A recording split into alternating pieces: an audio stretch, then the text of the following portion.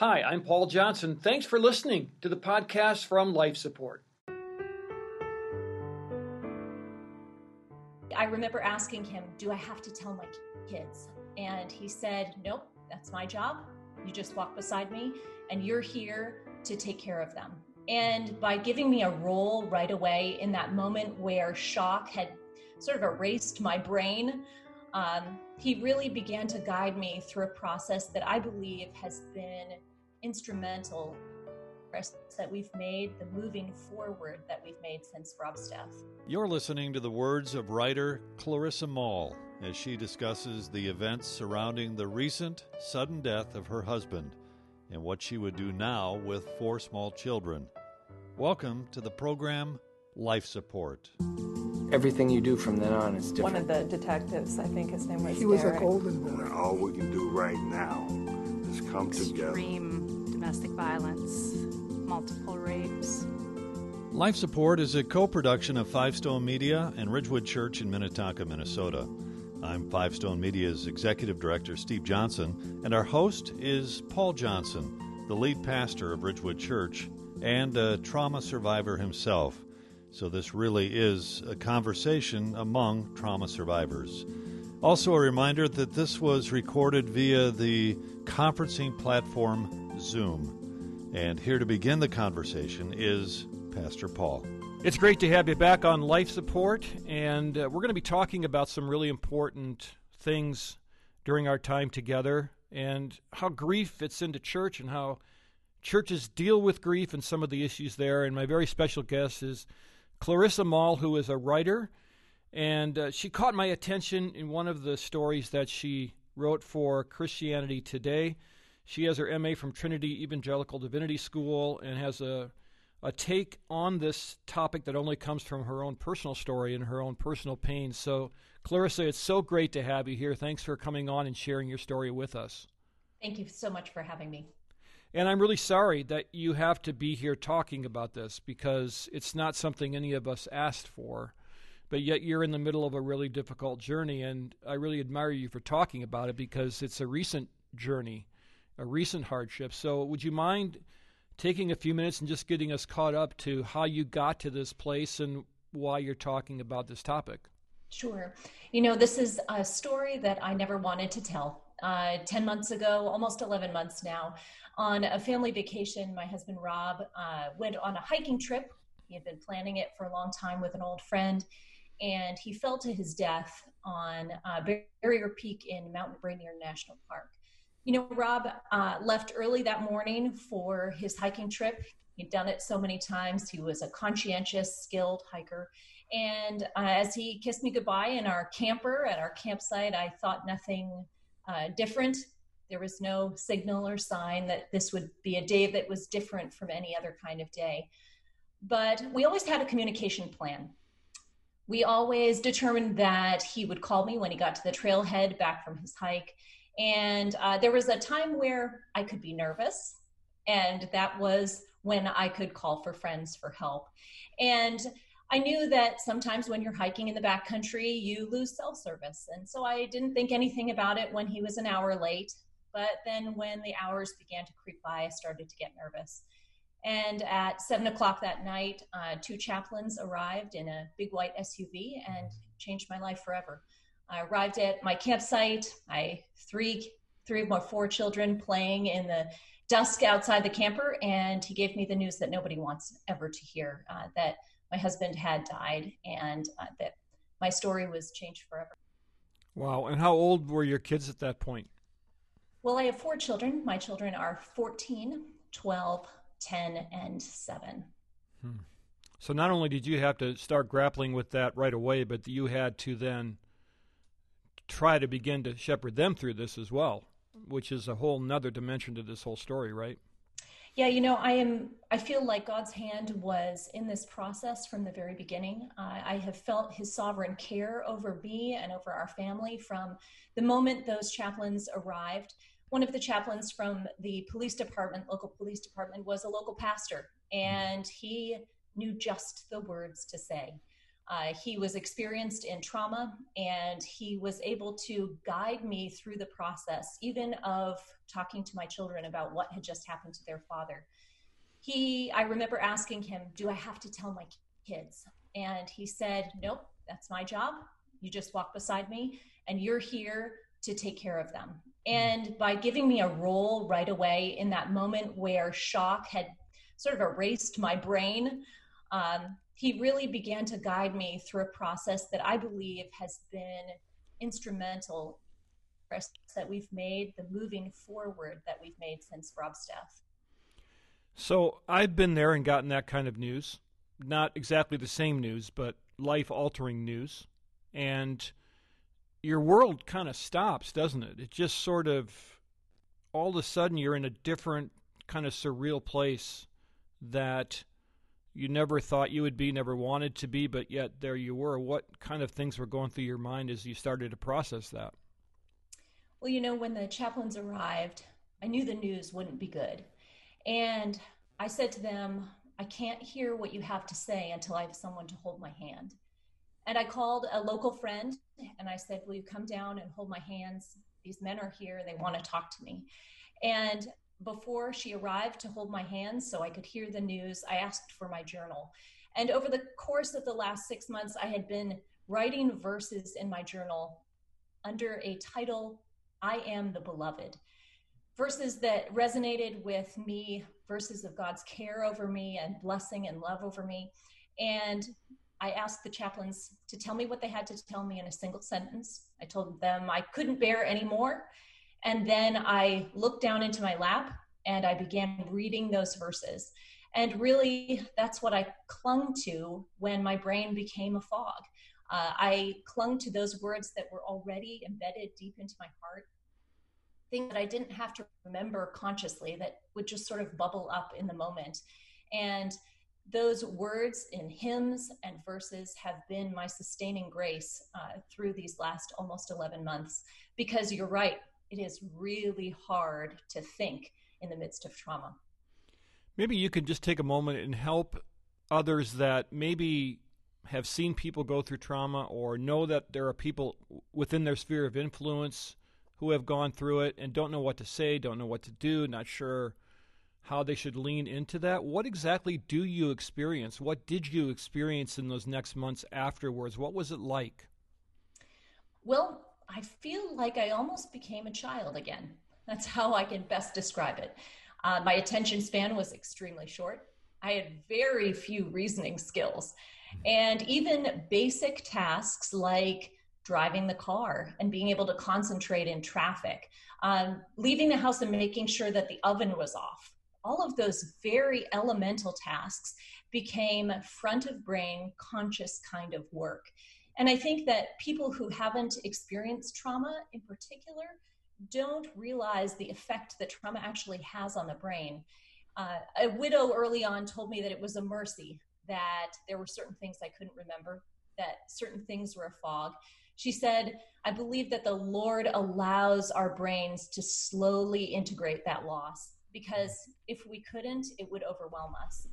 And that kind of a fog is something that I don't think a lot of people understand. A lot of times when people experience grief, when they experience the loss of a loved one, there are lots of helpers who want to jump in right away. And it's a blessing. I've been one of those helpers before. But the problem is that a lot of times a person who is grieving has no idea how they need to be helped. And it's primarily because of this brain fog that I believe happens as a mercy to the person who is learning to endure the kind of pain that will walk with them for the rest of their lives in grief.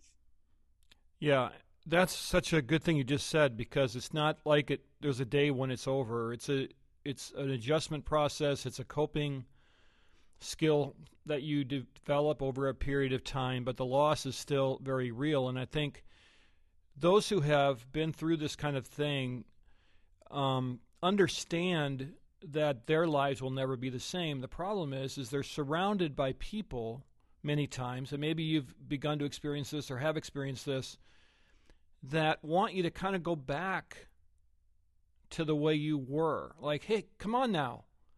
You know, you hear that a lot. Like, come on, Don't play the victim. There might be saying behind your back or something, but you're not going to be the same person. And I don't think that God wants you to be the same person. And I think that's a hard truth for a lot of people to hear.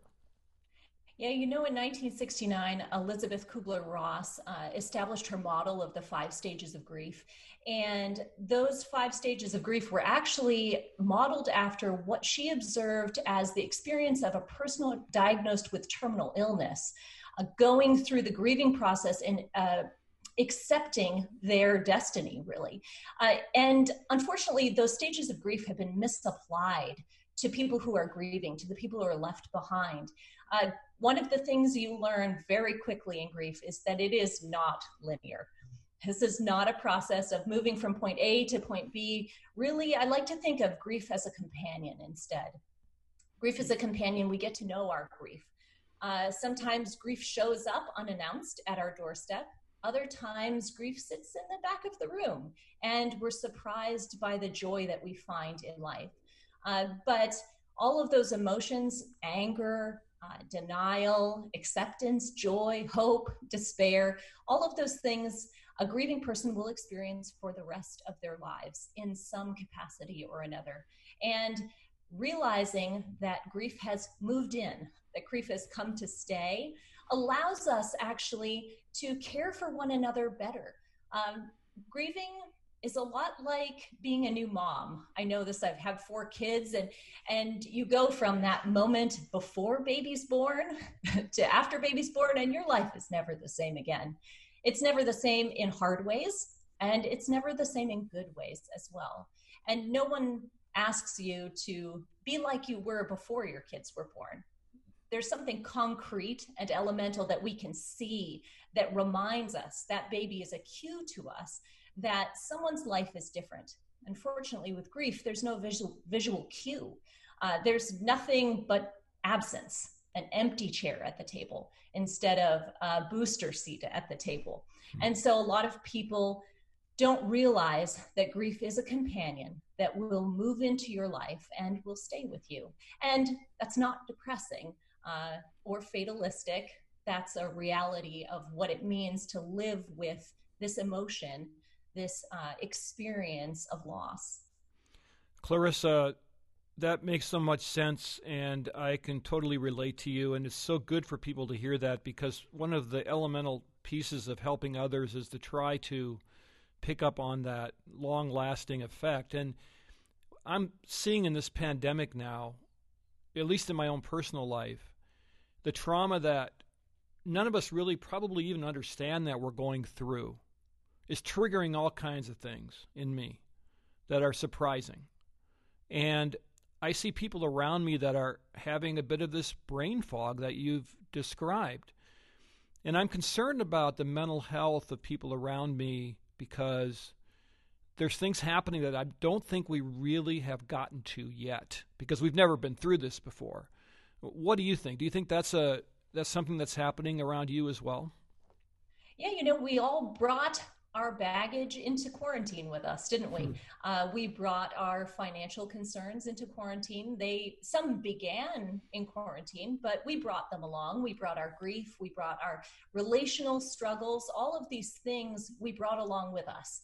And the difficulty in pandemic I'm seeing is just that wrestling with how do we bear these burdens and this new burden of isolation, of fear, anxiety, uncertainty. It's hard to balance those two things. And for anyone who knows the experience of grief, they know that you can really only do one thing at a time. And so for us in pandemic, in our family at least, we've committed to slowing down and doing one thing at a time. So if a particular piece of life becomes overwhelming, then we stop.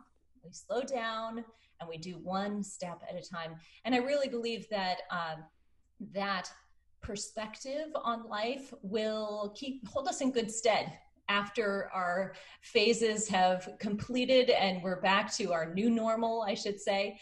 I believe the process of doing life one step at a time will be a good learning experience for us and something that we'll take on and use for the rest of our lives. Yeah, that's really wise. Clarissa Moll is my guest, and she wrote a terrific article for Christianity Today called Letting Grief Come to Church. And Clarissa, this caught my eye immediately, and as I began to read, I just kept saying, oh, yes, yes, yes. And the subheading is 5 ways to welcome what may feel unwelcome once doors reopen. And you have picked this apart really well here and categorized it well. What was the thinking process that drove you to write this article in the first place? Well, my dear husband, Rob, published a book, came out 10 years ago today, or this month, sorry, and it's called The Art of Dying. And Rob was a journalist. He worked in a funeral home. He was a hospice volunteer, and he saw that there was a deep need in the church to learn to care for people who are dying. And so in his book, he sought to discover and rediscover ways that the church could come alongside people who were dying and care for them in that time of need. And reflecting on his work, especially at this decade mark, I began to think to myself, how do we take care of the people who are left behind? What does that look like? Because author Miriam Neff has said that 50% of widows don't return to the church they attended with their husband after he's died. The estimates are that 70% of widows lose their entire social network after the death of their husband. And I know for myself, relationships have deeply changed since Rob's death, deeply changed, even in places that were so intimate and loving as family and as the church. And as I thought about pandemic and the grief that we will all be bringing back to church, I thought, what ways can we care for one another? In the same ways that Rob thought, what ways can we care for the dying? I'm interested in what ways we can care for the grieving, because more than ever before, there will be people sitting in our pews who desperately need our care. That's something that as a leader myself, it's a little frightening because I don't know what it's going to be like and what kind of needs our flock will have and what our staff resources are going to look like to try to meet those needs. And you have mentioned in this article, from your standpoint as one who's going to come back to church, that you're anxious about that. So I think everybody's anxious because we've never done this before, right? It's a new thing. Well, if the church is a family, then I think for pastors and church leaders, I hope that that is a weight of anxiety that can be lifted off their shoulders. Grief ministry is whole church ministry. It is not the job of only ministry leaders, because ministry leaders can't sit beside the widow in a church service. That has to be people coming around her who say, hey, I don't want you to sit alone. It needs to be Sunday school volunteers who are able to come alongside the mom who's miscarried and her infant won't be on the roster in the fall, who are able to attend to those particular needs. So if the church is a family, then grief is family work. And we can do this together because anyone can make a meal, anyone can send a card, anyone can remember someone else with tenderness. It's really about mobilizing those skills that are already in our communities and allowing people to use their gifts to care for others. I do want to get to this article, but I do want to ask you as well, what have been some of the things in the past 11 months that people have said to you that have been helpful or done for you that have been really helpful and life-giving? And what are some of the things that have been difficult to deal with or made you angry or frustrated? Well, in trauma, we use the skills we have, right? The essence of trauma is that we are surprised, that we are unprepared. And so, yes, there have been hurtful things that people have said and done. I definitely don't think that they intended them. Because in that moment, we say the words that we think will work, or we don't know what to say and we say nothing at all. I think, though, that the most valuable thing that someone has said to me has been, how are you doing today? A lot of times, people who are grieving, well, just people in general, are asked as a greeting, how you doing? And our sort of pat response is fine, good, I'm doing well. But does that really reveal the inner workings of our hearts? Not really. But when someone asks me, how are you doing today? It acknowledges for me that grief has a wide range of emotions. That today I might be doing great. But if you ask me the same question tomorrow, I might give you an entirely different answer.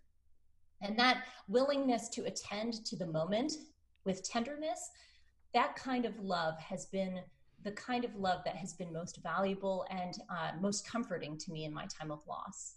Yeah, because you know what it's like when someone walks by and you don't even know them very well and they just shoot you a quick like, hey, how's it going? At least for me, and I'm not claiming to be deeply spiritual, but the things that are going on in my mind are like, well, number one, who are you to ask me? I don't have the energy to even try to figure out how to answer that question, and I just pull away. And I used to tell people that, you know, guys aren't good at talking necessarily anyway. People would walk by me in church or something and just touch my elbow and keep walking or something like that.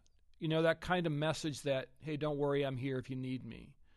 That didn't force me to work hard to get into their, sphere of reference. Because I can exactly understand what you're saying. And sometimes we put the pressure on the grieving person to teach others how to grieve and to try to express themselves in ways that are just exhausting.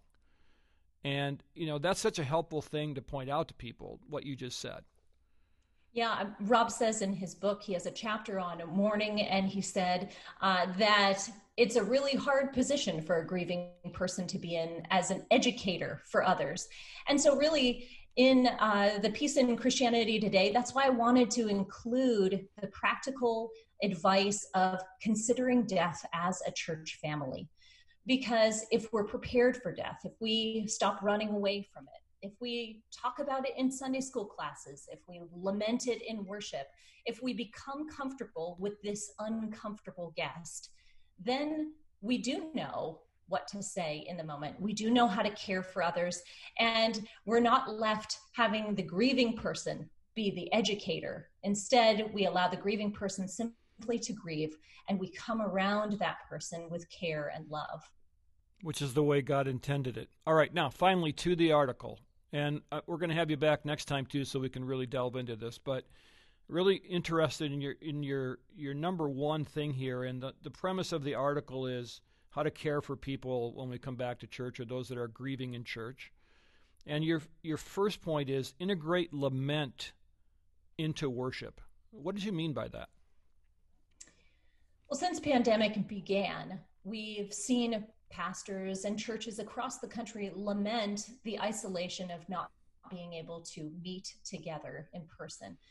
I know that our church has done a magnificent job attempting to get online quickly, pivot from being in person to online. But we all know that the care doesn't feel the same, and we long to be together again. But we've gotten a little bit of practice here with lament. And in the same way that we don't want to just jump out of pandemic and forget all the lessons we've learned, I hope that the lesson of lament here, the corporate lament that we've been doing for, is it 11 weeks now already?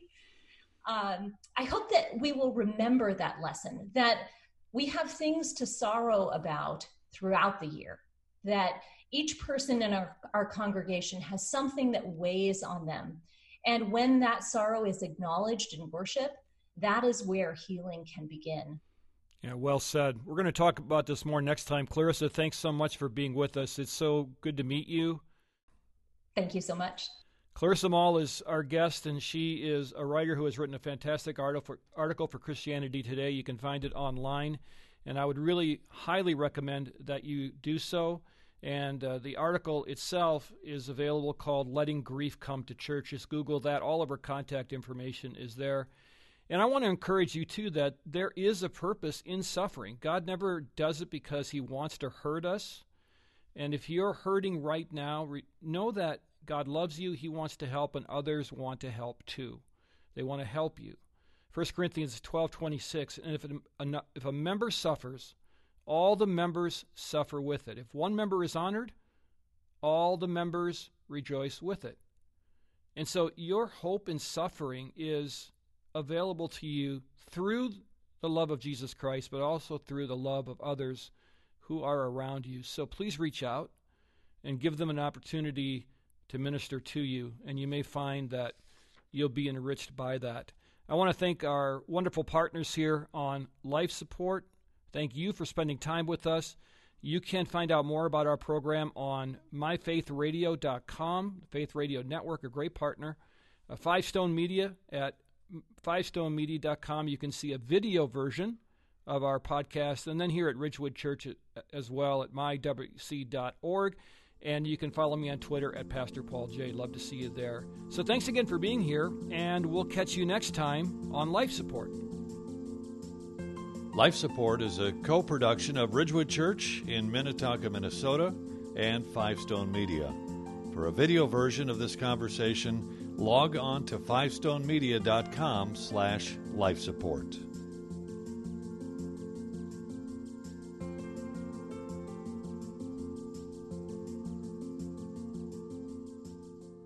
Thanks for listening to this Life Support podcast. These conversations are available because of listener support. You can make a gift now at myfaithradio.com. To avoid missing future editions of Life Support, subscribe to the podcast today at iTunes or your podcast player. And thanks for sharing this audio link with a friend and grow the impact of Life Support.